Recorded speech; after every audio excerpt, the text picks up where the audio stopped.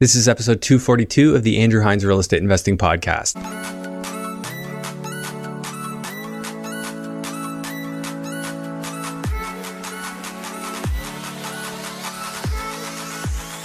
This episode is brought to you by Control and Compound Financial. They teach real estate investors how to multiply their wealth using infinite banking strategies. For a complimentary wealth coaching session or to learn more, visit www.controlandcompound.com/Andrew Hines. Welcome back to the show. Today I have Mayu Thava on, and he has never been on this show, but I've been on his show. He's got the Rise podcast with Austin Ye, and he is a very aggressive real estate investor, investing in Toronto, Windsor, Sudbury, Kirkland Lake, and New Brunswick.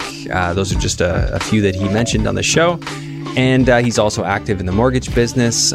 Very, very interesting business-minded guy with a chartered accountant background, having graduated from Laurier and their business program. So, yeah, we had a great talk. We talked macroeconomics. We talked the future of investing in Canada, and timely discussion, because I think a lot of people are wondering, what direction should I go? How do I need to pivot? We did talk a lot about that, the need to pivot. And just because something worked a year ago or 2 years ago doesn't mean it still works. So that's stuff to keep in mind. And I thought it was a very interesting discussion, and I enjoyed it. So before we get into that, I just wanted to remind you that we host the GTA West REI Meetup. Please make sure you're in the Facebook group so you can find out about the next one, where you can meet and network with like-minded investors. It's completely free to attend. We just ask that you support the venue and make sure that you RSVP on the individual events so that we have an idea of how many people are coming and we can let the venue know. And as always, I want to ask you to please support this podcast by sharing it with somebody. Hit the like, subscribe, notification bell, do all those things that help get this out there, because that's how we grow. That's how I can continue to bring you this content and all these great guests. So if you could do that, I'd really appreciate it. And without further ado, let's go ahead and jump into the episode with Mayu Thava. Hello and welcome to the Andrew Hines Real Estate Investing Podcast. I've got Mayu Thava on this show. I said it right? Yeah. Mayu. I get everything. Okay. All right. Well, I did my best. What do you prefer to go by? Mayu. Okay. Mayu. All right. Well, I got it then.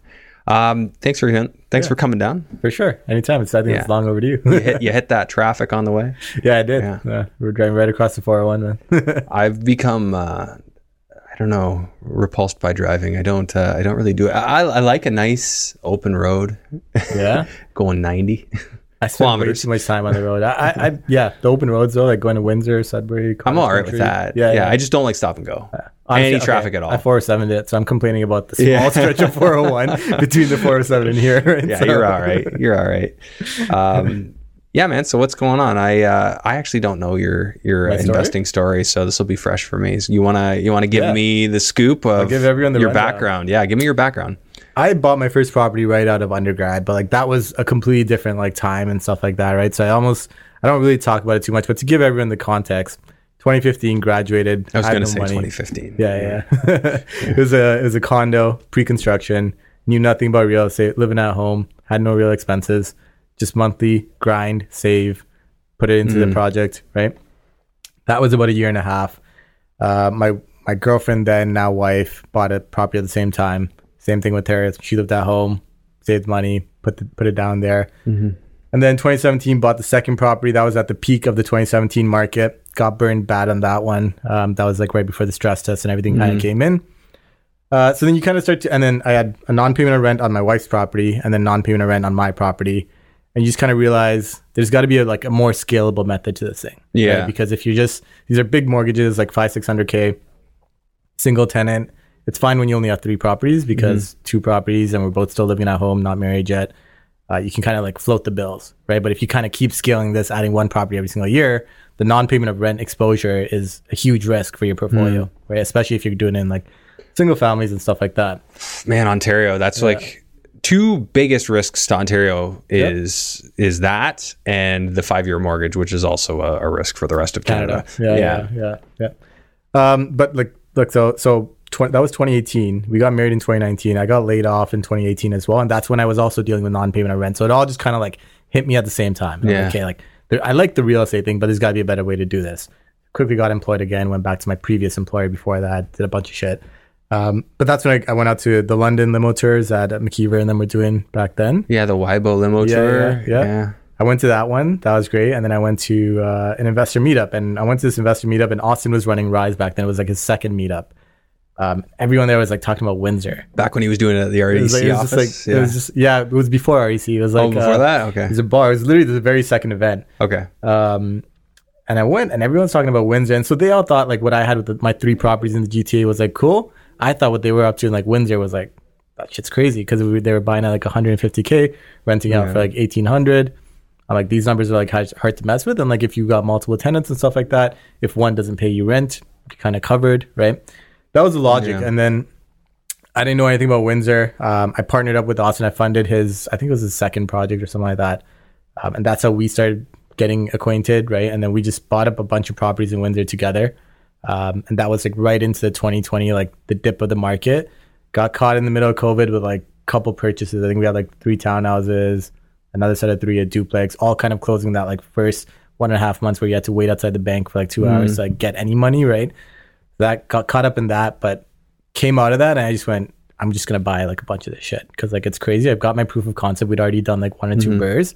And that was my thing. I just wanted proof of concept. And as soon as I knew that it worked, I was like, nah, I'm just going to go crazy with it. But everybody who was doing that in Windsor shifted gears to like Sudbury and stuff. Yeah, that was... Not everybody, but it feels like everybody. Yeah, so we stopped 2020 September, I think was the last property we bought in Windsor. And by that point, we'd already purchased like, I don't know, like 10 or 15 like properties. We just kind of went crazy. The flip or burr? Burr. You still have them? No. Sold them all? No. I still have... I have maybe like 7 or 8 units in Windsor now still. Okay. Right. So, but we sold off like a good chunk within the last 12 months, and we'll talk about that as well. But yeah, you're right. Like at that point, at the end of 2020, Windsor started stopping to make, like it just didn't make sense. And a good chunk of people went to Sudbury. The entire reason I stopped doing Windsor was my exposure to Windsor was getting significant. So I believe like 15 units in a given market is more than like what I'm comfortable with. Like that's a good number to kind of for stop you right at, now. Yeah. Right. And this is your full-time gig as an investor? No, I was still working. I still had like my big, like I'm a CA by trade. I still have my license. I was working at Ernst & Young in the audit side. And this was just the side hustle, and it was becoming too much. So then 2020 May, I switched into the Auditor General of Ontario just to kind of like, I was like, okay, I just need to chill 9 to 5. Cause like the big 4 audit life is like a 9 to 9 grind and like stuff like that. Right. So switched into the Auditor General, and, people were moving to Sudbury because it was better cash flow numbers. But my entire thing was, that was a time around where the government was saying, you know, if you don't have to pay rent, if you can't pay rent, don't pay rent. I was like, well, that's just not going to sit well with me, because it comes down to like risk control, right? And it's just like, what's your risk reward? So I went out to New Brunswick at that time. We bought a 7 unit and an 8 unit. And I think this was before like the mad rush that kind of came into New Brunswick. I just literally Googled where is like there's no rent control, because I was interested in commercial multifamily, but I realized in Ontario, rent control is also another issue. And like where can you evict at like a reasonable rate? And like obviously the US was big for that kind of stuff, but Alberta and New Brunswick was popping up. Alberta wasn't too happy with like the oil and gas exposure, and I kind of had heard the stories of like the ups and downs that kind of happens in that market quite a bit. New Brunswick was still a little bit more like, it's not that there was ups and downs, it just kind of never went up, right? So well, it's been a stagnant market until recently. Yeah, till recently. Agreed, right? So, but I was okay with stagnant. I just didn't want the down. Now, what's your take on this? Because people who are from New Brunswick have got an opinion on it. Jake was just out there and he's like, wow, you know, PEI was beautiful. He did a motorcycle tour. And he's like, New Brunswick, on the other hand, like there's some rough parts. Yeah, there's some rough parts. We have 1 8-plex in Moncton, and we have a 7-plex in St. John's. Both aren't necessarily like in the rougher parts of town. And I still have never been to New Brunswick. But never been, bought but never been. Yeah, bought but never been. I hear that more and more these days. I mean, it's kind of the age we live in, but it's still an odd concept to me in a way. I think New Brunswick, they're used to out of town, out of province. Yeah, so how did you make the decision to buy? Somebody else go out for you? Yeah, inspection. So like the realtors there they were using the, what do you call those cameras that like shows you like every single thing. That, like, the Matterport? Yeah, they were using that like well before I feel like a lot of realtors here were even using it, right? And then the property managers are like well equipped with like strategic renovations. Like I don't even need to tell them like, hey, like don't do this, don't do that. A unit will turn over and we'll have it like redone for like $4 or $5 grand. Yeah, right? Which is the way it should be. But so is this your focus now, the New Brunswick thing? Nope. No, you're pretty much done. Well, so New Brunswick, I got to 15. And you got to 15, and then you're like, that's enough there. Yeah, and then I ended up leaving my job in 2021. 2021. And I kind of went into, I was just going to do private lending. That was my thought process. I was flipping a little bit at that time. And then I got my mortgage license. More so in my head, I was just going to private lend, but I wanted to be able to do full due diligence on like an applicant when it came in, right? And then I ended up doing mortgages for a lot of like other investors. And that business honestly just started to take off, which I'm, very grateful for. But the result is that you don't really have a lot of time to spend on your own investing. I'm sure you've kind of experienced ups and downs. Well, you got to build a little team around you, right? Exactly. It's a constant thing, man. Until that happens, that you're kind of like just drowning. Oh yeah, drowning. Like it's enough to make you hate it, right? Yeah, and that sort of happened for me because I used to do mortgages, and then I got to the administrative side of it, made me hate it. Yeah. And if I knew what I know now, I probably would have just stuck with it. I would have grown that business, but I had to like hit the wall a few times and realize that I was not willing to delegate, and I screwed myself. Yeah, fair. Man, the amount of things, like I look at what I know now and the wisdom I have now, and I'm not saying like I'm the smartest guy or anything, but just like the experiences I have now, if only I could talk to my 20-year-old self and just give me a good slap in the head and say, you're going to start young. You're going to do it right. Yeah. I think honestly, the mortgage business for me, it's the pride. Like it's what I love doing now. It's you get the adrenaline rush on everyone's transactions. Like you've seen it every time we close you get like to a see. deal. You know what the cool thing is, like with the network now, like it'd be a whole new world. Like you're just like you're working with investors, people in your network. Like the network I have now. If I said I was doing mortgages again, I could probably crank it on. And you get to see all the deals, get right into the numbers. And I mean, I get to do that on this show anyway, but it's fun. Like, I like looking at deals, and you get to see what's working because you're actually seeing real time who's transacting. Yeah. And honestly, so for me, like when I got into the mortgage world, it was very much, I'm coming from a CA background. You're more analytical. Like a lot of like, the competition was not, and I was coaching as well, right? So I'd have people come in, they've got like 1, 2, maybe 3 properties, and it's like, how do we get you into like 10 units? How do we like scale you up a little bit, right? Just kind of like it was advice beyond just pure like, here's like the rate, here's like the lender and whatever. It's like, let's structure your portfolio. Yeah, because you're able to think bigger picture, and you've been through it on like multiple purchases and like stuff like that, right? And like so. Did you do business school as your undergrad at Laurier? Yeah. So you come in with that perspective of business and real estate, which I do too, which in my coaching business is big. And I know we're talking off camera, like for you when you're doing coaching, also big, like just being able to think business strategy. So I consider myself more a business builder today than a real estate portfolio builder, but both utilize the same skill set. Yep. No, and I'll continue to build an asset-based portfolio. But it's just, I like thinking bigger picture, and sometimes you do need to pivot. And especially in Ontario right now, like building asset-based portfolio is certainly a challenge, which is why I'm doing stuff in the US and, I think every real estate investor has like one arm. Like if you look at real estate investors as a whole, you find normally there's a contractor, which is like you're going to save money on the contractor. A realtor, a realtor or a wholesaler. The really active ones, their active business is related to their investing. Exactly.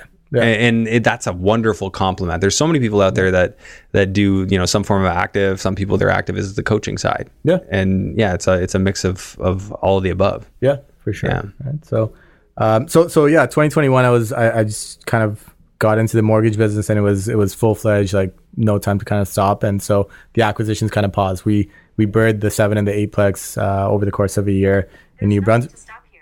Check if the device is on your Sorry, I should have put this on airplane mode. No problem. You just repeat yourself. Apig, just cut that part out. Just say what you're saying again.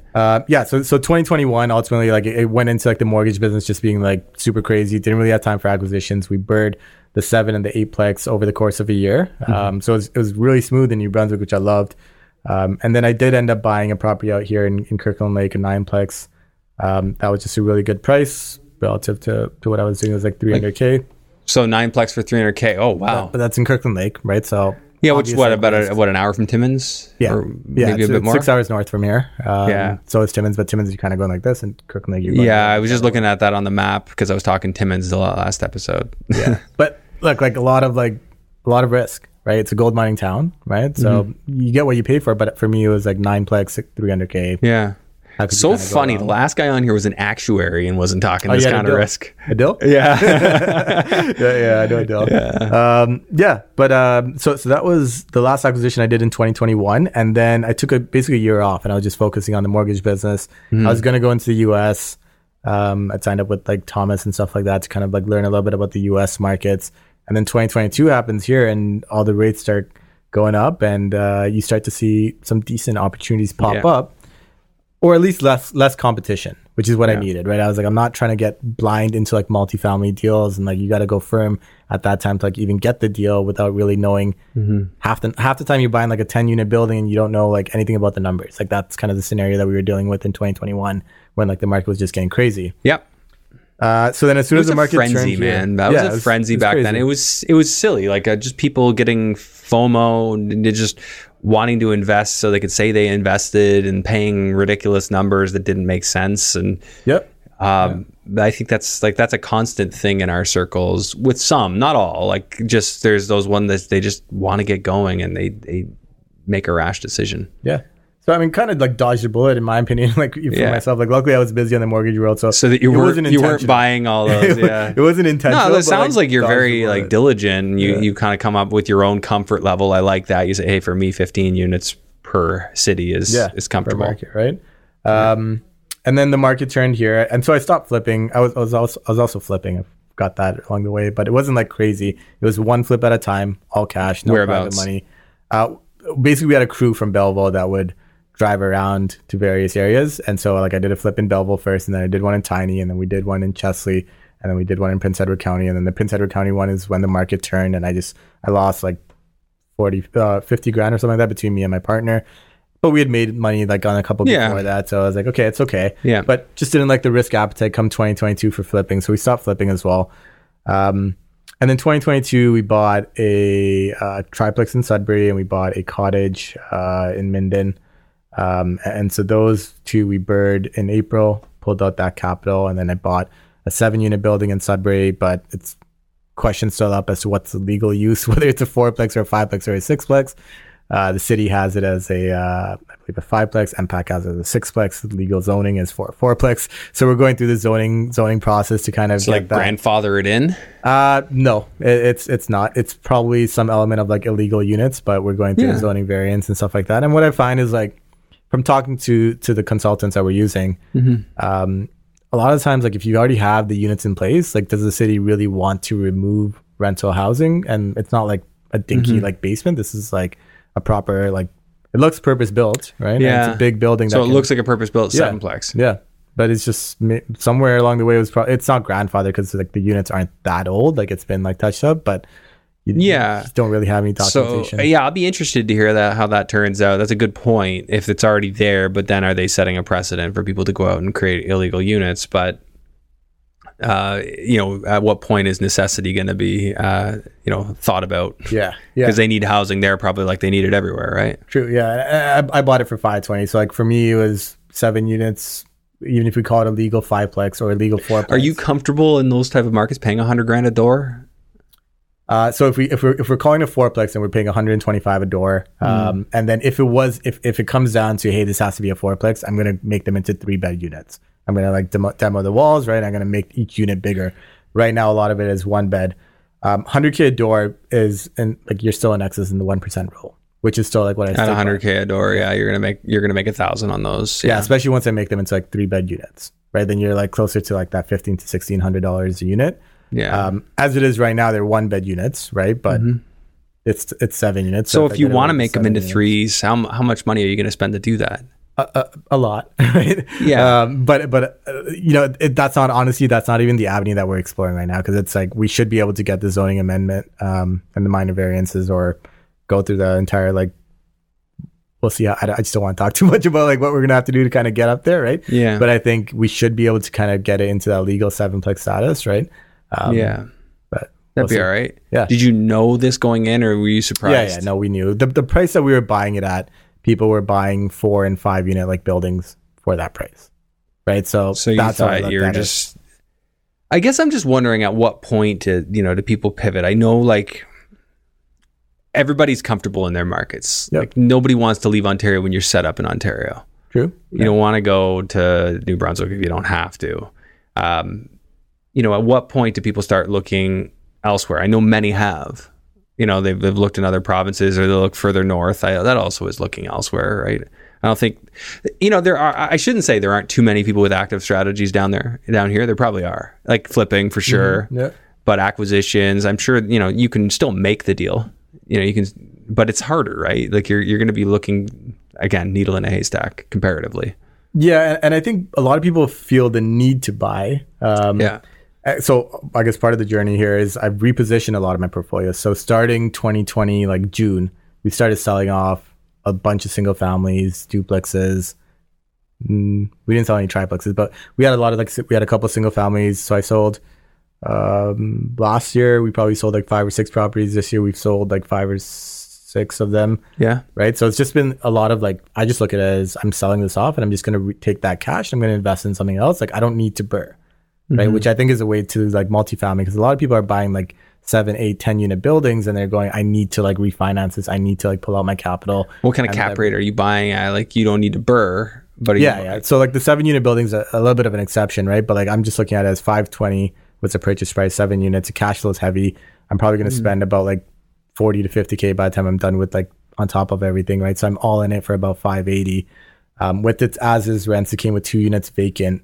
But if you put market rents on that, I believe I was ending up at like an 8 or 9 cap, if my memory serves. Obviously, way too many. 8 or 9 cap. Okay. Yeah. That's if it's a 7. That's with the illegal units, right? Yeah. So once you're done legalizing it, you're spending the extra like 40 to 50 grand to kind of go through that, and obviously you don't know what the city's going to say once they come in and dig around and poke holes and right. So you got to be comfortable with the unknown, right? But I think if I can buy a property that cash flows in today's market, forget like really burning it.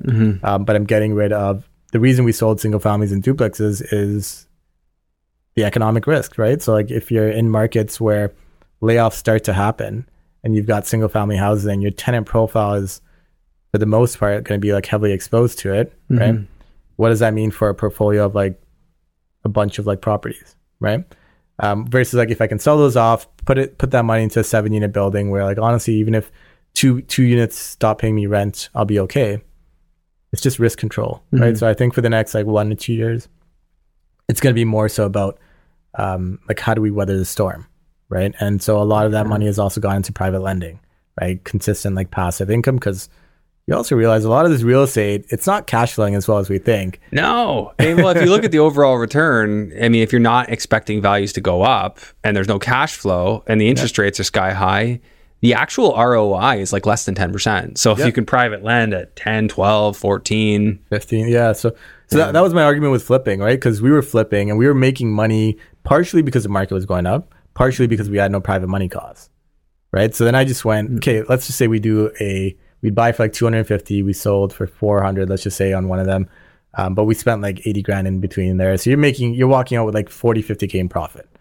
That 40, 50K in profit over the course of like 6 months on a 250K loan, it's a healthy rate of return. I think it works out to be like 25% or something like that, right? Yeah. But that's with all the risk. That's with the headache of going and checking up on these properties every other week. Headache of dealing with contractors. Everyone wants cash payments. If I give you cash, then how do I get the deduction, right? Yeah. All those kind of issues. And I just went, if I could just turn around and private lend this out at like 12% and like have a worry-free kind of like life and no headache and no risk behind it, which is like, well, there's risk, but like that's a different type of risk, right? That to me was a lot more attractive. So we just paused the flipping, right? So I think it's just always like evaluating where are we in the market cycle and just kind of pivoting your strategy based on that, right? I think some people don't pivot, and that's where you had the most like pause and reflect. Hi friends, I just wanted to take a moment away from the episode to tell you about my brand new structured coaching program. This is the first time I've ever offered a structured coaching program where we'll have regular meetings in addition to an intro call to go through what your goals are and help you get on a plan to achieve those goals within real estate. So if you've followed me for some time and you feel that I would be a fit for you to help you achieve your goals in real estate based on my skill set, based on the topics we cover on this show, I encourage you to head over to my website, andrew-hines.com/coaching, and fill out the questionnaire so that we can schedule a call and figure out if it's a fit for us to work together. Let's face it, most people could benefit from a second set of eyes and ears going over their strategies, different deals that they're looking at, and helping to springboard ideas back and forth. This is a program that's exactly for that. So if you're looking to build confidence in what you're doing in real estate investing and get very clear on what it is you're trying to accomplish, this might just be the program for you.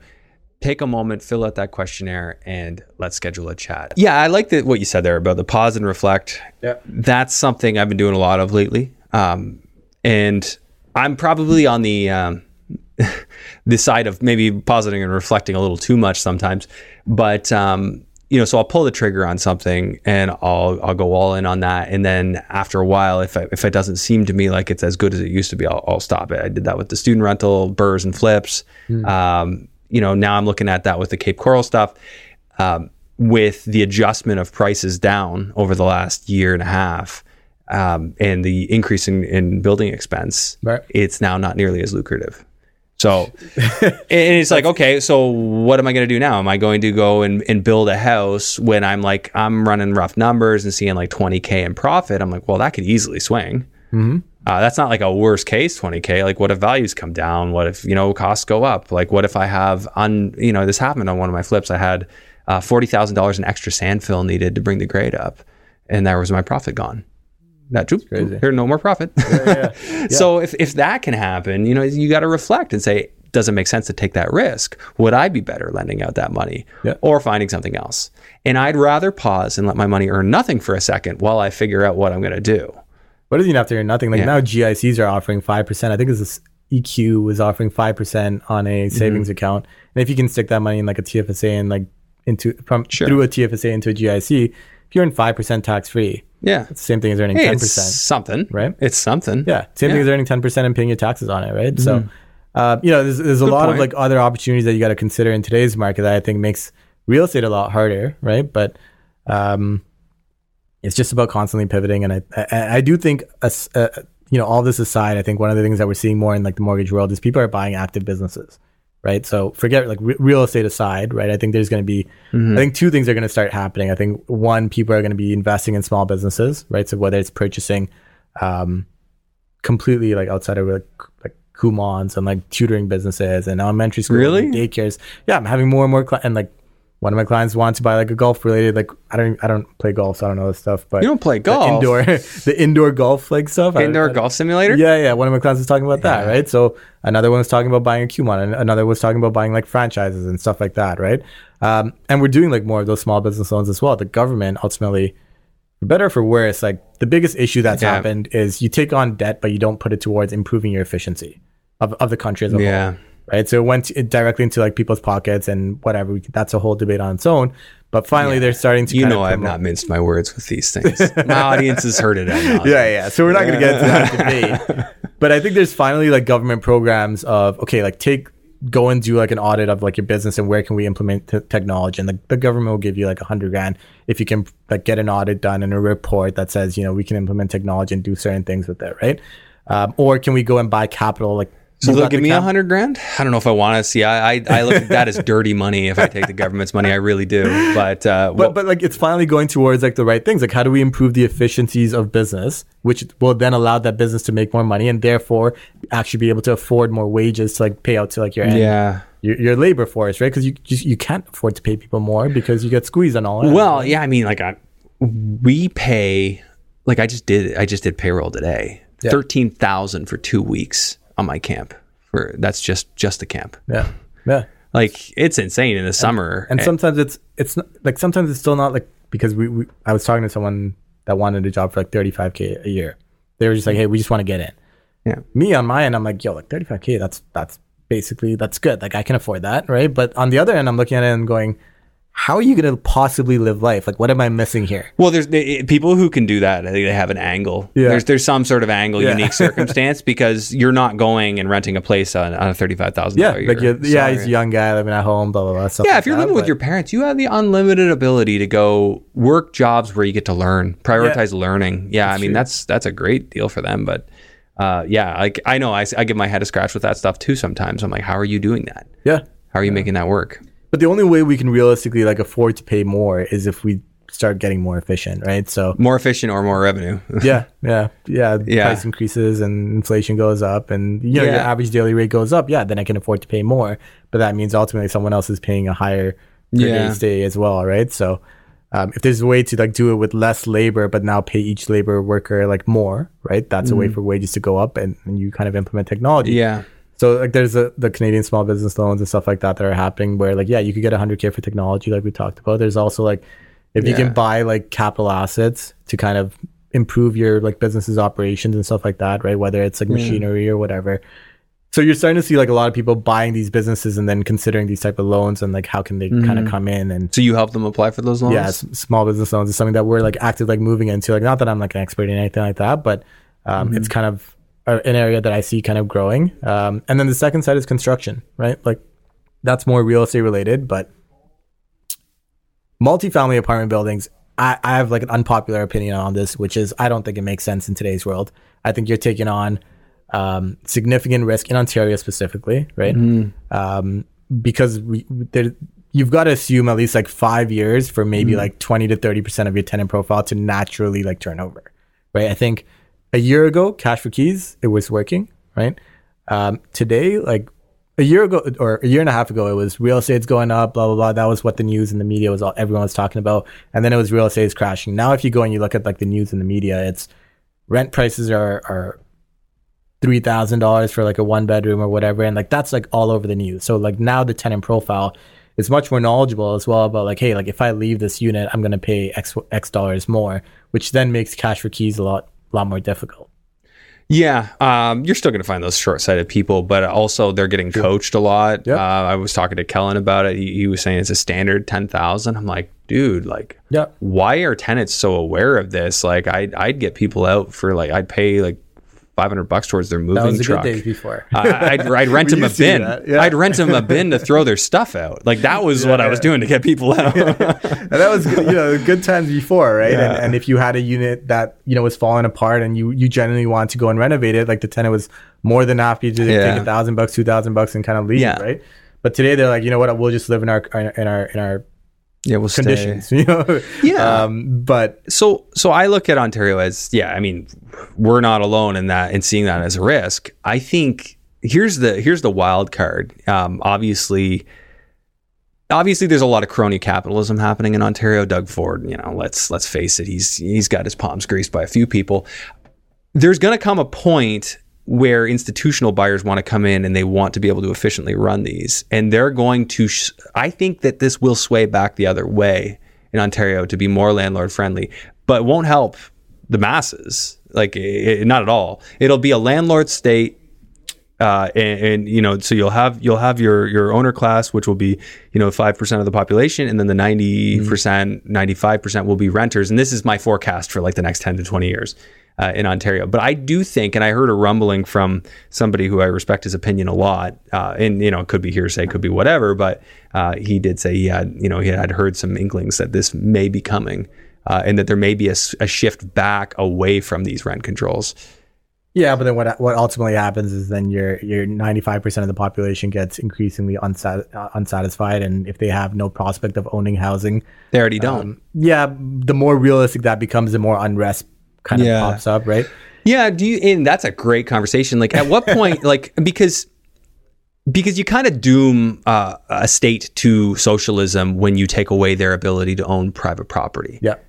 You're doomed to it because when people own nothing and still have the right to vote, they vote for whoever will give them the most handout. Yeah. I own nothing. Who's going to give me the most stuff? And that's what's happened in the last couple of years. And you can imagine how that will metastasize like a tumor in a place like Ontario. Until you then have to go nuclear the other way, which then also causes a little bit more unrest. Well, but right? So I think about this a fair bit, like the conditions and circumstances that led up in Russia before it became Soviet Union. Was it similar? Like infighting, groups couldn't agree, which I think there was a lot of that. I wish I knew. I wish I knew. Like history books say, I mean, obviously they've been scrubbed over the last 100 and some odd years. Like, whatever direction we're heading in, it can't be good. You just look at the elements that are involved, right? Like so personal accountability exists in a capitalist society. It doesn't in a socialist society. Yeah. So the government's perspective, I think, on how do we get out of this current predicament that we're in with debt, because that's another issue, is immigration, right? So they're probably not going to lay off on that, which is then causing a shortage of housing, which is then pushing a landlord state, right? So what is the solution in between? Because ultimately, like, we're in real estate and we got to figure out where is the opportunity lying today, right? I see it in new construction, You do? Okay, interesting. Right? In rental grade new construction, not like these condos. And Tell not, me, like, the tell me luxury. your vision. I want to hear it. No, I think just to pause on that though. Like, I love the attitude. Like, I'm not doom and gloom. Yeah, like, yeah. I think, man, future's never been brighter. we're opportunistic, right? Like, you just got to see the opportunity wherever it is, right? Yeah. And 2020, you see the opportunity, and everyone's too scared, so you go and buy real estate. The end of 2020, going into 2021, it was honestly for me, it was New Brunswick, and then it was just the active business with the run up in the real estate cycle. That's really where I saw the most opportunity. 2022 was great because it's peak fear again, so you buy a little bit risk controlled because it's a highly risky market, right? This year, I'm kind of looking at things. I'm going, I wouldn't say it's peak fear because there's people that are buying, right? So it's not like I'm able to like throw like low ball offers and stuff like that. So I catch myself kind of looking into the market and seeing where is the opportunity. Obviously, like the boomer generation retiring means significant opportunity in business acquisitions. But do I really like the mortgage business is very active for me? So do I really have time to go and dedicate into like buying another business, which will still require you to spend time like boots in the ground? Not really, right? So I'm kind of just focus on, okay, I'll help people like buy those businesses, arrange funding, stuff like that. So that's cool.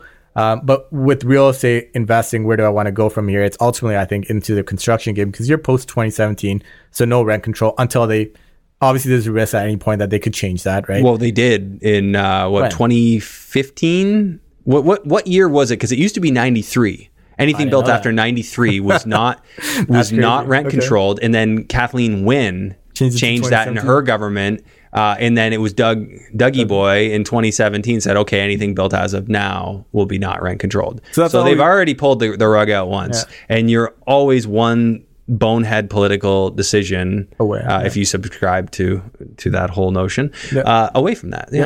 So. But look, like you can build... Construction costs is something that we got to figure out, and bringing development fees down. I think the government, hopefully in the next couple of years, will get smarter and find ways to kind of make it more incentivizing. CMHC and like the financing options that are there helps, right?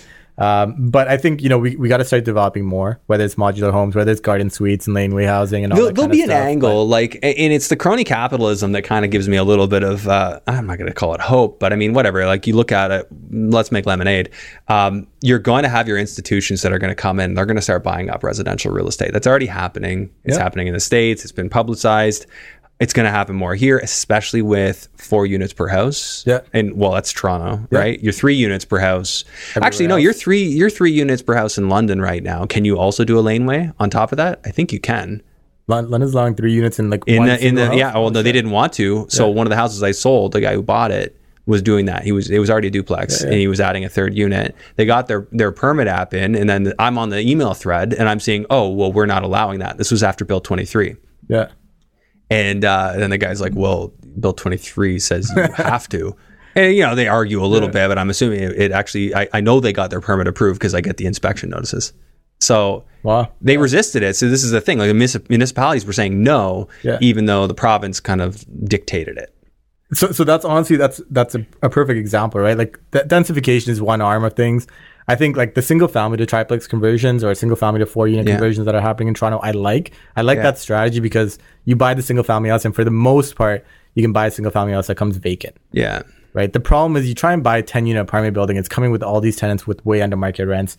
Forget that. What's the solution? Build this thing ground up. You can be able to charge top market rents. You don't have to worry about it's just, vacancy. Are you going to build it? Like, let's say you're doing really well and you're building, a 10 unit building for 180 a square foot plus your servicing, your parking lot, you're in for 200 after that. And this is if you're doing exceptionally well at it. Can you fetch the money you need back to make that make sense? Depends on the market, right? So it's not going to work in every market. Like obviously construction has to make sense. It's not going to work in Sudbury. Yeah. Windsor, for the most part, like I've heard some recent numbers from, I don't know if you know Clark, but we got him on the podcast. We were talking about a couple of his development stuff that he's got going on, and he's constructing like modular homes for about like 150, 160K, which isn't bad. That's So he just brings them to site and sets them down. So this is the all-in cost, including foundation put there. Yep. So they truck in the house, and that's their cost to the client. To the client. That's what he was telling us because we also have some plots there that we were like debating what do we do with this in the future. 160 a square foot. Okay. No, 160K for like a tiny home. 160K. Okay. Right? So do you like what square footage would they be? feel like you said it was like 500. Like on a per square footage, it's off because it's a single. Doesn't look great. Yeah. It's a single home, right? But once you get into like a triplex, it was coming down. I can't remember the numbers off my head. I mean, I say this like if I GC myself, I could get things cheap. It's just that's such a pain in the ass. But look at it this way: like 150K for a single family home that you could potentially rent out for about 1,600. 1% rule is kind of So I like that you said that because I was thinking like ADUs. Can you do them for 200 grand? I feel like you can. They're going to be small per square foot. It's going to be expensive. Yep. The biggest thing is the existing house and where you're connecting services. True. How are you getting water to it? How are you getting sewage to it? And then the fees, like the development fees. Well, development fees should be a non-issue now, right? Like Yeah. according to the province. So Right. there should be no. I'm just saying 200 grand just to build it. Yeah. That would be if you're doing well. If you're hiring the wrong contractor, you're going to pay potentially 400 grand. Yep. So if it's 200 grand and you're $2,000 a month rent on it, Yep. well, that is 1% rule. Yeah. So and now we're starting to see on the financing side for a long time. For a long time, the biggest issue was one house, one lot. That's the value, and we're just not going to factor it in. Right. But now we're starting to see more solutions kind of come in on we'll value that additional like garden suite house or the garage house or whatever you want to call it. Right. Oh, they're going to value it now. Yeah. As the policy changes, they'll start, if it's legal, they're going to start bringing it into their programs as it becomes more common. Yeah. So we've already seen the changes on some of the lenders. Right. So there's actual like financing solutions. So I think moving forward, we're going to start seeing more and more of these garden suites pop up. That's one side. Like, honestly, say there's like 1,000 houses in like a little town and like 5% of the population decides to add garden suites, it's not going to make a dent in like the level of issues that we're dealing with in like rental housing, right? You need to have like the 10 unit like apartment building starting to pop up. And it will happen, I think. Like look at the Soviet Union, and like there are cities where all you can't find single family homes. It's just apartment buildings. Yeah, it's true, right? Because that was efficient housing. It wasn't efficient to build houses. Yeah, and we've got like a developer that we know who's in Toronto and Scarborough, like just taking like single family houses and converting them into like 4-unit buildings as well. I'm yet to see the numbers on that because I feel like I'd like to see the numbers. Anytime I talk, like I've been working on like a little purpose-built reel, running through that scenario in Hamilton, like what you're going to pay. Some of my coaching students were going to do that with their home, and we ran through the numbers, and now they're thinking, okay, no, we're probably not going to complete it. Well, I've been thinking about it even on like we have a bungalow in Scarborough. Add a second floor to that one. That'd probably cost me about 200 to 250K just for that one unit. Main floor could be another unit, basement another unit. So now you've got 3 units easily in like the main house. And you've got a garage suite going on in the back. But like if you were to buy in today's prices, you're buying that bungalow for like 900K, and then you're spending 200K to add a floor, so you're at 1.1, and then you're building another 200K in the back. You're still in it for like 1.3, very, very conservatively, right? Realistically, you're going to be in around 1.4, maybe 1.5 even, right? I have clients that are doing it in Toronto. The problem is it's a high income earner game, right? Like you're not doing this earning 80K a year. Like it's just not the reality. You're, for the most part, like my mortgage clients that are doing it, 2 couples earning like 100, 150 each combined income, 250 to 300K. They want to live in Toronto or they want to have like 1 or 2 properties that each one is a 4-plex. Each one is worth $2 million. Makes the most sense, right? Why have like 10 different properties in Windsor if you're like a high income earning individual, right? So it's all like perspective and like who are you as an individual? What are your finances like? And that kind of ultimately determines what's the strategy that makes sense, right? So let's just look at like that in isolation here. So if I was just running the numbers while you're speaking, and I was paying attention, I'm multitasking. So $2,000 a month. If you could get that for rent, say hypothetically you could build it for 200 grand. I think that's like, it's a pretty rare find if you're going to build it for 200 grand. But let's just say hypothetically it's possible. 1,500 into added taxes. So I'm only doing incremental change. Let's just say it adds 1,500 to your annual taxes, 1,500 to your annual insurance. Maintenance, I'm going to keep at 5%, so 1,200 a year. Utilities, I'm going to assume that you can do a recovery to the tenant, but let's call it like $500 a year in case there's anything off. Management, I'm just going to throw 1% in there just in case for self-management.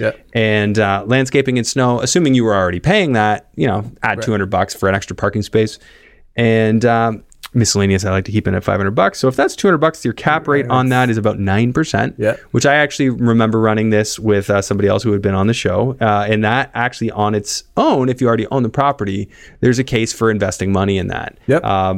is it right? No, I'm not going to answer that, but it's, depends on you and what your goals are and what you're working on. But say you're 6% on a 30-year AM for the added mortgage, you go 80%, on 200K mortgage that you're adding on 200K. Like we're just doing incremental. You're adding that. You're doing a blended increase. Currently rates around 6%. Yep. That decision appears to cash flow just short of $200. No more.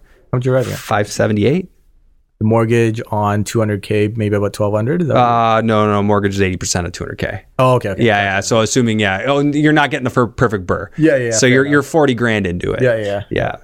Okay. Yeah, that makes sense, right? And the tricky part was because like all this stuff has existed. People have done the ADUs for a while, but the financing was nearly impossible unless you go commercial.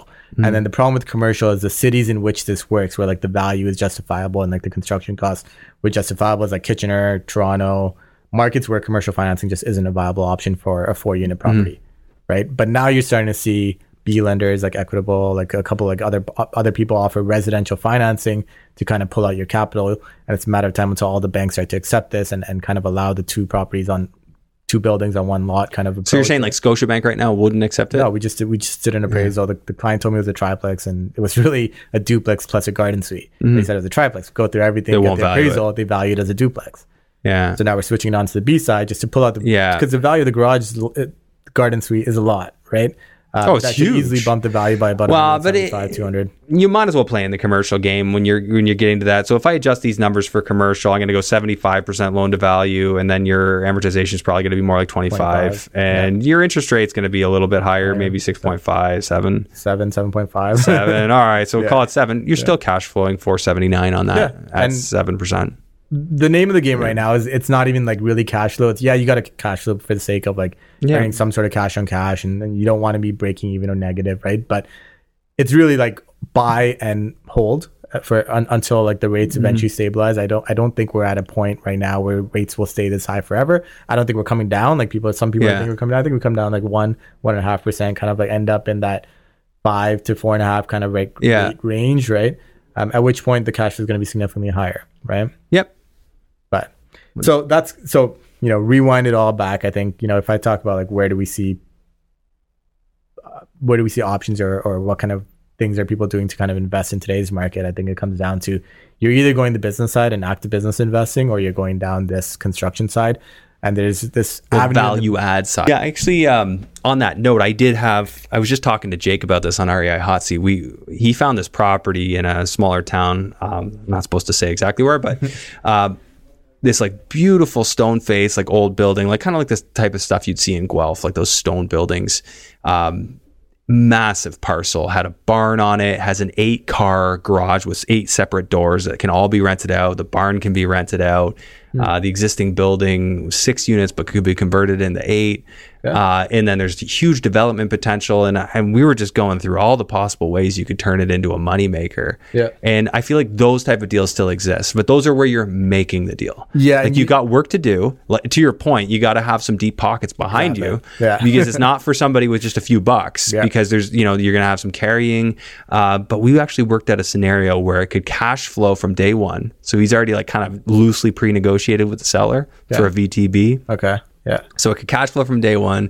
You can convert the units. So it used to be like the upper floor and the main floor used to be 2 separate units each, and they were merged into one, but they can be re-separated into 2, at least physically. I don't know about legally. You have to go through that process. But so we were just kind of running through the scenarios, and there was a way to have it cash flow day one and also turn it into something that would be like based on what was into it, like a 9 cap.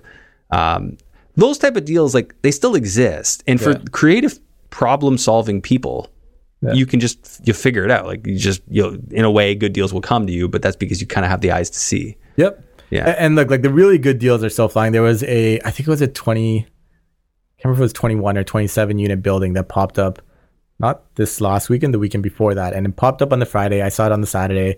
I'm like, it's a Saturday. Like, I think was it a long weekend? No, it wasn't. But I was doing stuff on the weekend. I was like, I'll revisit this on Monday.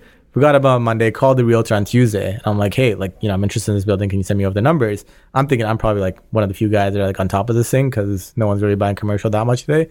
He's like, there's already an accepted offer. I'm like, what? And then he's like, but it's conditional. I'm like, okay, cool. So maybe I go in for the backup. He's like, but we did get a backup offer. And I was just like, forget it. What was the type of building? I think it was a 27 unit residential building. It was listed for 1.8. So really good price in Sudbury.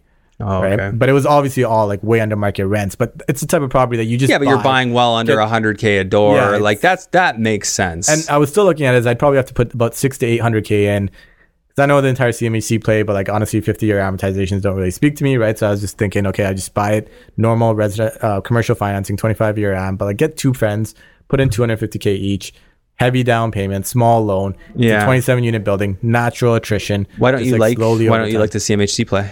50-year amortization. Like you could go 40. You don't have to go 50. You could go 40. Yeah, you could go 40. That's true. You go 35, 30. And then the fees and like how long am I going to wait? Well, the fees, that's the biggest reason not to. What are the fees at now? Yeah, like I look at my or something? portfolio as by the time I'm 40, I'm not going to buy any more real estate. I'm 31 now. And I'll just keep like stacking it very comfortably. Mm-hmm. And then if I stop at the age of 40, I'm already not like my Kirkland Lake has like a 150K mortgage on it. And I debate all the time, do I just pay it off?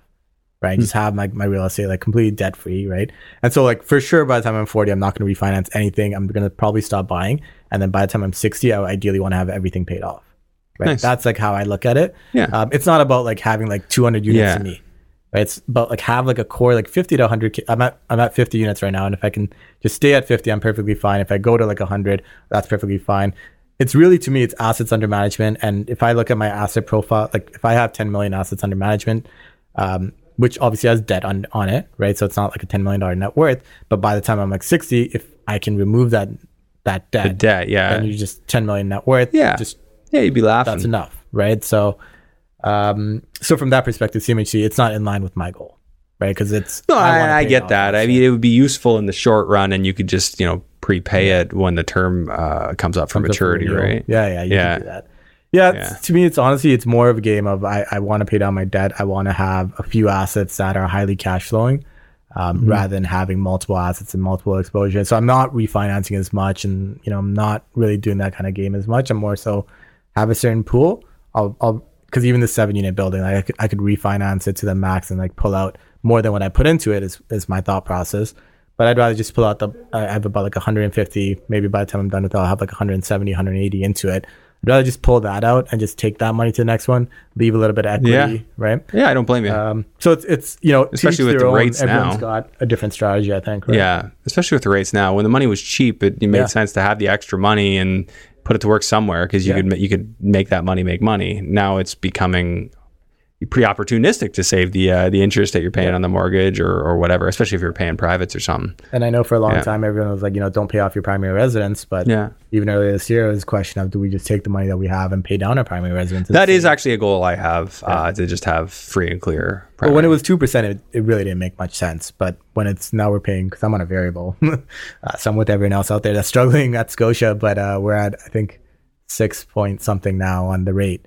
It's like that's like not a bad rate to just pay, like slowly pay down as much as possible. It's tax free, like savings, and worst case you do the Smith maneuver later on, right? And there's kind of opportunities there. But the strategies that work 2020, 2021 is not like the environment that we're in today. Yeah, right? And I think a lot of people just focus on just the interest rates, but like inflation is not going to get under control. We've got like global supply chain issues, so many like macro like level issues that we're dealing with. Well, plus the constant spending, like they're not changing anything. Like they would not have even needed to raise interest rates if the government just had a balanced budget. Yeah, and honestly, one guy asked me this on because I do the rants. I'm not like I'm not as into the economics as you guys, but I do like post certain things about it. And someone's asking me like what would the solution have been?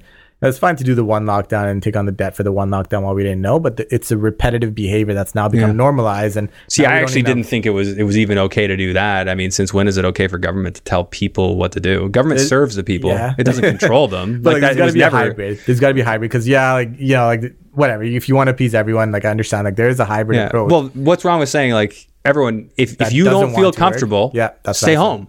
That's what I said. If you do feel comfortable, go. What I had a problem with is the amount of people they broke. They destroyed them. How many people killed themselves because their business? These were people who, like a hairdresser, who had a home, and because of the lockdowns, their business basically lost all revenue. Had to sell his home just to not like go bankrupt and move in with his parents. at, you know, an age well beyond 40. You know, how many people, that's a positive story. What about the ones that never had debt, and then when their loans got recalled or the interest rate went up, they had to take on debt because of all this, and then killed themselves because they couldn't get it done anymore. Like that scenario, that story does exist out there. And since when don't we allow people the freedom of self-determination? You know, like that type of thing really, that's why I was so outspoken back then, because it just kind of pissed me off. But, you know, it woke me up to a lot of stuff, and I'm not an angry guy, or, you know, I'm not, you know, I'm well past all that. But I am aware, and I'll never forget. Yeah. I think it's interesting, like now, like even a lot of the people that took on the SIBA loans, like we're dealing with the repayment stuff that's happening on that, right? Yeah. You have to repay it, or you're potentially giving up as a solid 33% rate of return, right? But you know, there's really no such thing as free money, which I think, which is why I don't like taking the government's money, because there is no such thing as free money. There's a very dirty string attached to that somewhere. Hey, well, and look what that TIFF, little troll Tiff Macklem did. Sorry, I just made a joke. I'm like, does he look like a little weasel on my Instagram? Anyways, he told us, oh, we're going to keep interest rates low for a very long time. You know, it encourages, it was a honeypot. You know, get people to take on all this cheap debt, drive up asset prices, and then it all comes crashing down when you raise the interest rates. The asset prices come down. They honeypotted the Canadians at a mass scale, and again, doesn't sit well with me. At the end of the day, like I'm always about, let's make lemonade. You know, if we got lemons, we make lemonade. But it grosses me out what they did. I do think you have to go against the grain a little bit, and a lot of it is like, you got to use your own brain a little bit too, right? Like, sure. I think, 2%, 3% was, I got locked. I got stuck in this variable because I was trying to time this thing, and I was trying to refinance my primary. We closed it in March 2022. So we closed it last year. I was like, okay, I'm just going to save variable for 3 months. I'm going to lock it in right after. And then of course they start to increase the rates and stuff like that starts to happen. But you know, I don't think anyone saw where we're at now coming either. Like the rate at which we went up. I didn't think so. I didn't think they had it in them, especially with this, we'll hold your hand, take care of you. But that's the beauty of the honeypot. They treat you like they actually care about you until they actually just drive you into the ground, which is what they've obviously in practice done.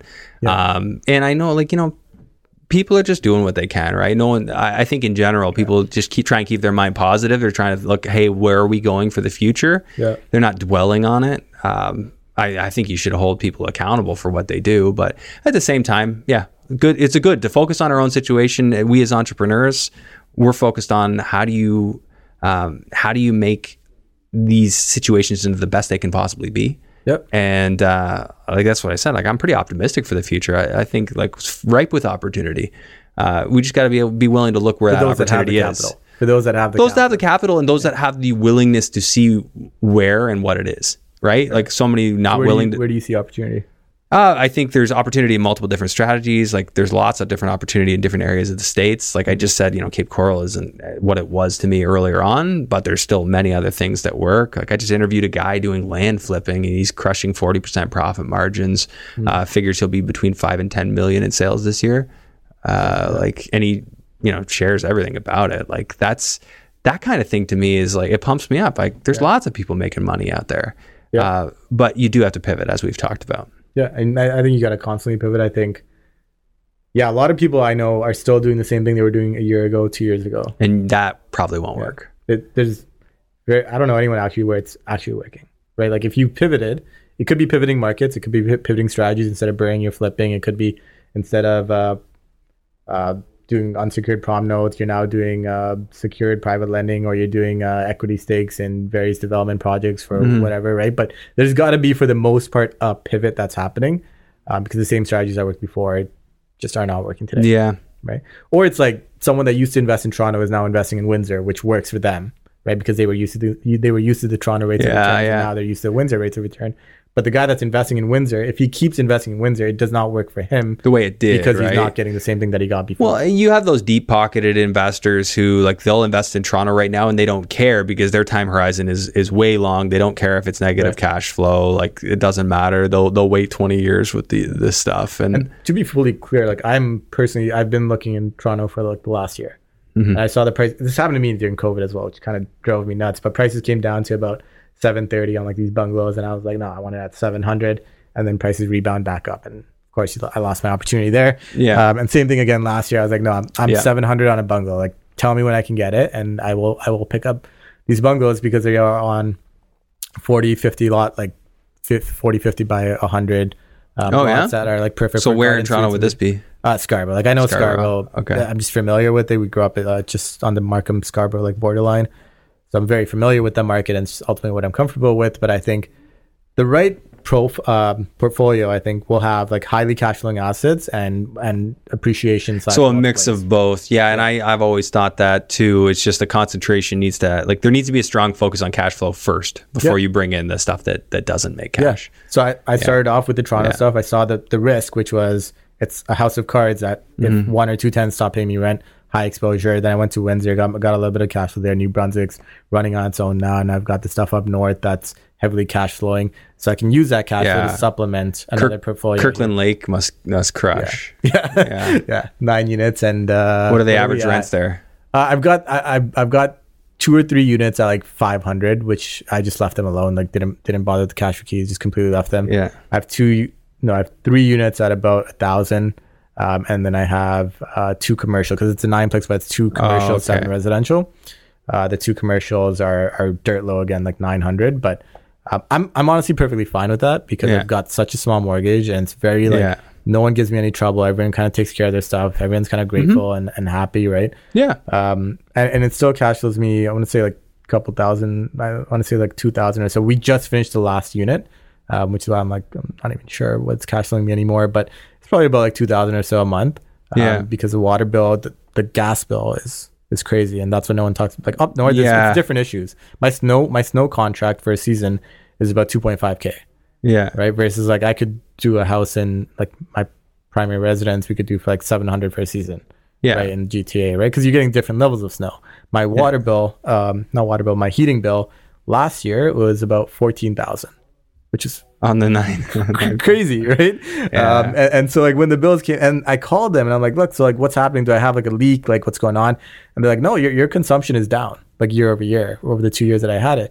I'm like, well, then why was the bill before that, like the year before that, about like 9,000, and now we're at like 14,000? And they're like, well, that's because gas rates have just been astronomical and blah, blah, blah, and all this shit. And now it's back down apparently. So I'm hoping this winter is not as bad, but let's kind of wait and see what happens, right? So up there in the Arctic. Yeah.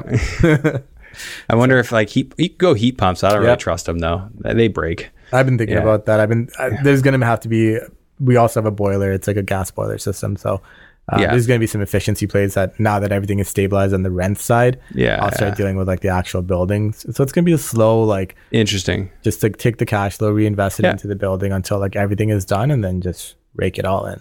Cool, man. Any final thoughts before we wrap up? No, I think it's a great podcast. I really enjoy your show as well. And it's always kind of fun to talk economics. And cool, man. I think not enough people look at the economy as a whole. I think that's probably the mistake we make, is we're siloed into our real estate investing. We think interest rates is the only thing that matters, but there's a lot that goes behind the interest rates and kind of what kind of feeds into it. Yeah, if you're not a big picture thinker, obviously, give it a try. But also speak with people who are, start seeing the different, issues that they're seeing. I think, to a fault, I'm a big picture thinker, like probably too much sometimes. If that's possible, like to the point where it might disrupt my actual engagement and pulling the trigger on certain things. But I'm working on that and getting better at it. But it is important to keep the big picture in mind. Where do you want to be? How does it fit with your bigger plan? Do you see growing here? And I really did want to grow in Ontario, and then I had to pivot, because when I saw what they were doing and what people were accepting as normal, I'm like, oh, there's no future for me here, at least as an investor. Even living here, there was a while there where I was pretty confident I was leaving. Yeah. But I'm hopeful that I can, find a way to stay here for now, because our family's here, and we want to raise our son and, grow our family here. Well, I think we all just pay a social tax, right? I have this conversation with my friends. I'm like, I'm in mortgages. I could literally do this from anywhere. Yeah. Right? And the reason we live in Pickering now, and the reason we continue to live in Pickering is because my parents are 5 minutes down, or I guess 10-15 minute drive, and my in-laws are another 10-15 minute drive, and my friends are within like a 5-minute radius. So it's like, kind of works perfect. But it's a social tax that we're paying in the form of housing. Social tax, right? Socialist tax too. Yeah. All right, that's great for you coming on. I really appreciate it. Where do people find you? Instagram's probably the best place, mayu.thava. Okay. That's honestly the best part. We do have the podcast and stuff like that you can join in on. Yeah, he's got the podcast with Austin Ye. Yeah, Rise Network. Rise. Yeah, we have events. We've got an event coming up next week, which this podcast will probably come out later. Yeah, this will be after that, yeah. Yeah, but we try to have events now and then. It's just be pure like networking. meetups and stuff? Yeah, it's just pure cool. networking, right? And it's nothing like super organized. We do that too, yeah. Yeah. Awesome. It's just fun. Yeah, All right, man. Well, I appreciate it. for sure. Thank you. There are a lot of people out there talking about the infinite banking strategy and whether or not it makes sense for them. To find out what it's all about and if it's a fit for you, visit controlandcompound.com/Andrew Hines, where my audience can gain exclusive access to books, podcasts, and webinars tailor-made for real estate investors.